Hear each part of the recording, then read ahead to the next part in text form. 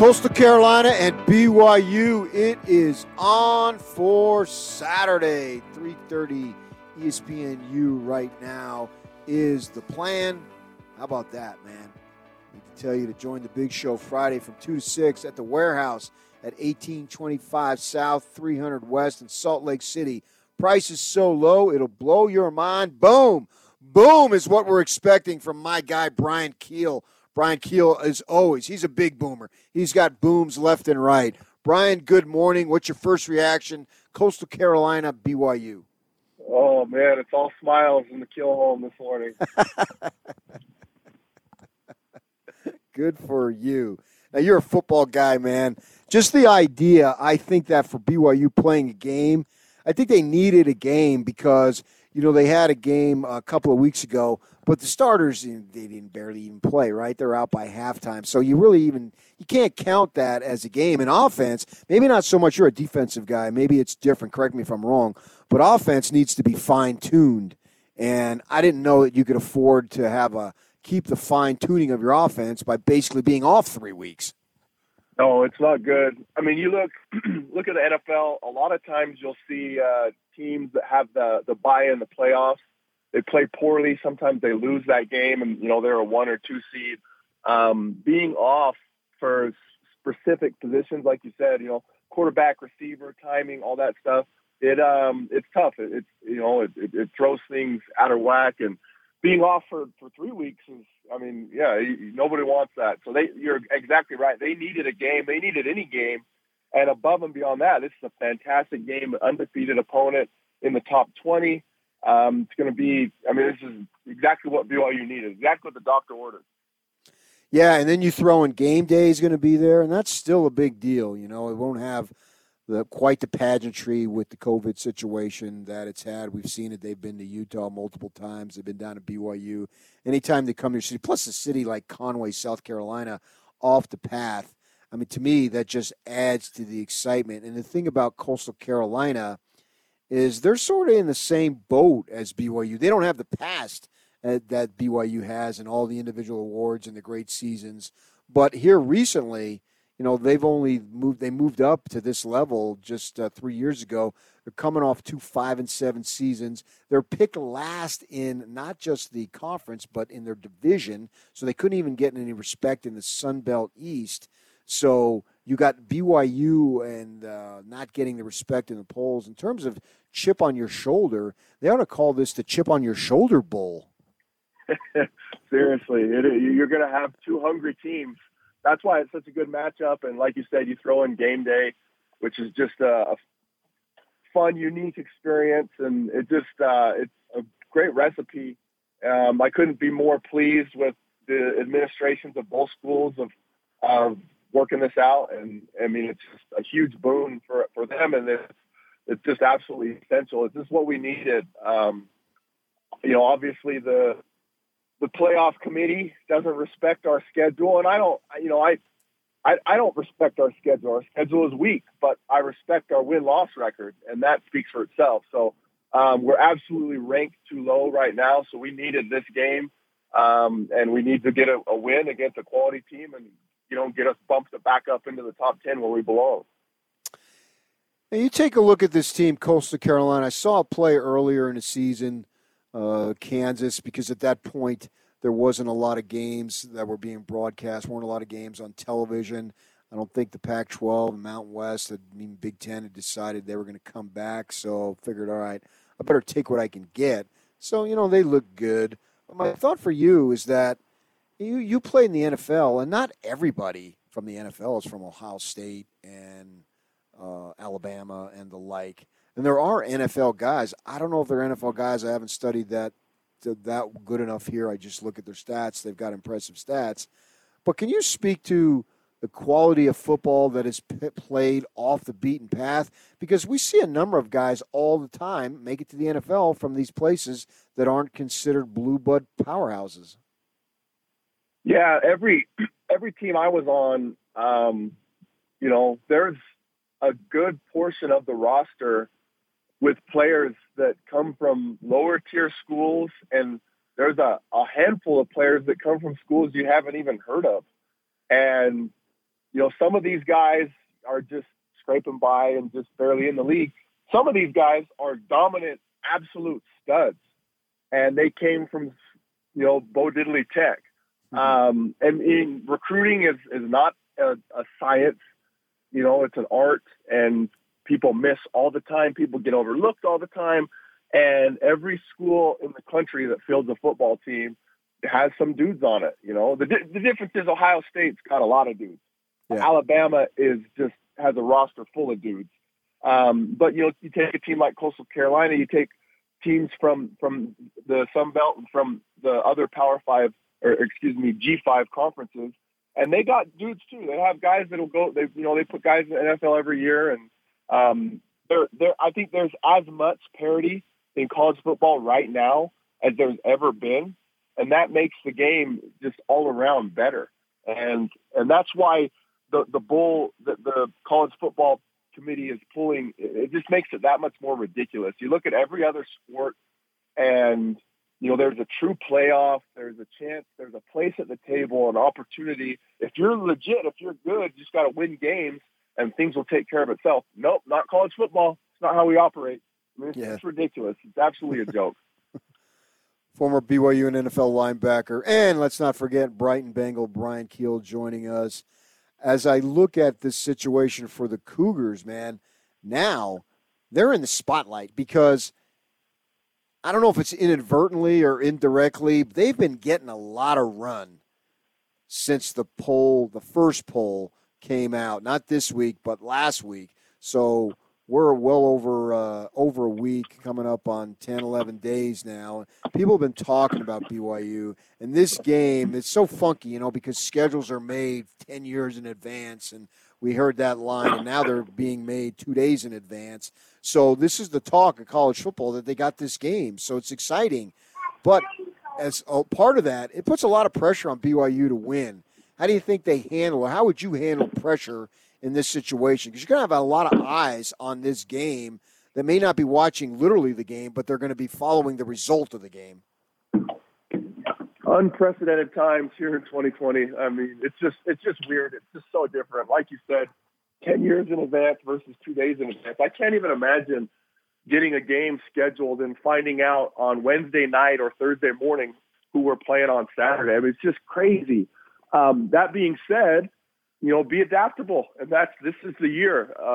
You've got to be adaptable this year. That's not just football, but in everything in life, because life is throwing us some curveballs in 2020. And as human beings, we gotta be able to adapt. And so in terms of pressure, this is it, man. I mean, this is the biggest game BYU's had at least in 20 years. And maybe more. I mean, this game is it's monumental. This is so huge for us and for our program, and for us to get, you're exactly right. We are on the national stage, and it's been a while since we've been on the national stage. It's nice to be there, but with that, you got to go put up. So we've talked a big talk, and which I love it. And so now it's time to go show it against the nationally ranked team. They're not a perennial powerhouse program, but they're a good football team. They have some good wins on their schedule, and they're undefeated. And so this is it. This is a huge game, biggest game at least in 20 years. I want to read you some stats by the quarterback, Grayson McCall, and tell me what you think this means from a defensive perspective. A couple of things jump out at me. Touchdown passes, 20. Interceptions, only 1. Sacked 7 times, so that's less than once a game. From a defensive perspective, what do those numbers say to you? That tells me the quarterback's efficient, and the fact that he only has 1 pick is a huge contributor to their win-loss record. If you don't turn the ball over, you put yourself in a really, really good position to win a game. And so the fact that they're undefeated and have low turnovers, that really goes together. And then the low sack numbers, that means he's efficient, gets the ball out quick, drives don't stall. When you get a sack in a drive, it really, really throws a wrench in that drive having, any level of success. I mean, if you think about it, you get a sack on first down, now you got 2nd and 15 instead of 2nd and 5. You get a sack on second down, now you got to face third and long. If you get a sack on third down, you're off the field. I mean, sacks are huge. And so, the fact he hasn't been sacked much, he's efficient, sounds like he's a really good quarterback. I haven't seen them play, but, that's just the cursory scouting report. So, Brian Keel joining us, what type of defense do you think you would employ off the top of your head? Yeah, so, I mean, BYU's they've kind of had a mix this year of what they've been doing the last several years with the 3-man rush and dropping 8, and they still do that this year, but not as much as they've done it in years past. And I like it more when we rush 4. I think drop 8 has its place, but I think we use it more than we should. So what they will use in this game, to me, if you have an efficient quarterback like that, I think that is a less of an attractive defense, because when you have an experienced quarterback, if you give him time, you can't cover forever. And if you give an experienced quarterback time, he's going to find an open guy and he's going to get the ball to him. And so, to me, when you have a better quarterback, you have to put pressure on him. You have to make him uncomfortable. You have to move him off his spot. And so, if I was the defensive coordinator, which I am not, I would mix some pressure in there, more pressure, different looks. I would switch it up. I would fake, make it look like we're bringing the house, and then, have guys drop out. Just mix the looks up, and the biggest thing you want to do is make the quarterback uncomfortable. Also, too, offensively from the receiving standpoint, they've got 5 guys averaging at least 14 yards of reception. They got one dude with 41 catches, and then a bunch of guys in the teens or 20s. And their tight end, who's got 17 receptions, but on the 17 receptions, he's averaging 25 yards per reception. And so it looks like they're spreading the ball around. What type of challenge does that present? Yeah, those are chunks, man. Those are big numbers. That's impressive. That means they're throwing the ball down the field. And what I wonder what, like I said, I haven't seen him play, so I wonder what kind of offense, if it's more play action or if it's drop back. If it's play action, you'll see numbers like that. It's not as surprising, but to get big chunks like that and drop backs, really impressive. But what that means is, as a defense, you got to be aware of that. And in terms of getting off the field and keeping the points low, you can't give up the big ones. And that's BYU's been pretty good at that this year, making them deke and dunk and then make them make a mistake. And usually they do, and you get off the field. And so that's the formula is, keep guys in front of you and don't give up the big chunk plays. Did you see Urban Meyer last Saturday on the Fox pregame show really going to bat for BYU? I didn't see that one, but I have heard him both on TV and on Twitter, and I've seen, he's been a good ambassador, and he's obviously knows what he's talking about and has as much credibility as anybody in the game, and that's where it's just so laughable what the College Football Committee has done. It's just laughable when you look at what the AP has, you look at the coaches poll, you look at anybody with eyes to see, and they have a certain idea, and then all of a sudden the committee comes out with this ranking that's just not even, it's completely different. And it just, like I said, it's laughable. So I appreciate Urban, and that helps us out. When guys with credibility like him, when they stick up for us, it helps us out. Brian Keel joining us, former BYU NFL linebacker. So put yourself in the shoes of Kalani Sitake. The poll now, you went from 14, and you didn't play this past week, so you really couldn't expect a big bump, and you moved up just once. You're basically the same for the 2 polls that have come out. If you're the coach, football's an emotional game. How much do you bring that up, or do you just let it speak on its own? Yeah, so, every coach is different. Bronco was not the type to care what the media thought. He was very, very forward about that. And his was more of a thing about in-house, keep it in-house and what we care about and what we think about each other. That was how he operated. Kalani's obviously a very different coach. And I don't know, I'm not in the locker room, so I don't know exactly, how he has treated this attention that they're getting and all the publicity. So I don't know firsthand, but I do know Kalani and I know his personality, and I know he's the type that he does not shy away from things. And that's where, he had some comments about people insinuating that he was scared to play somebody. And he was, he took offense to that, and rightly so, because he's like, hey, we've been trying to play football this whole season. When everybody else was ready to pack it in, we're on the phone, looking, scrounging, searching, looking for games. And we've been committed this whole time, and we're ready to play. That's his personality, and it has spilled over to the team this year. Just a mindset of we're not afraid and we don't back down. And, you look at that ranking, and to me, that's disrespectful. And that's how I would look at it as a player and as a coach. And I hope that the players, that they feel that disrespect, because that's exactly what it is. The pollsters in the college football committee do not respect what BYU has done this year. And as a competitor, when I get disrespected, I'm going to change that. And so that's the mindset I would have. And I hope the team has that same mindset and just comes out like Cage Tigers or Cage Cougars. There we go. Okay. On Saturday. So Saturday afternoon, 3:30 is the game time. ESPNU right now. Are you going to be Christmas shopping at that time, or what are you going to be doing at that time? No, I will be glued to my TV. I've been a fan of BYU since I was 5 years old.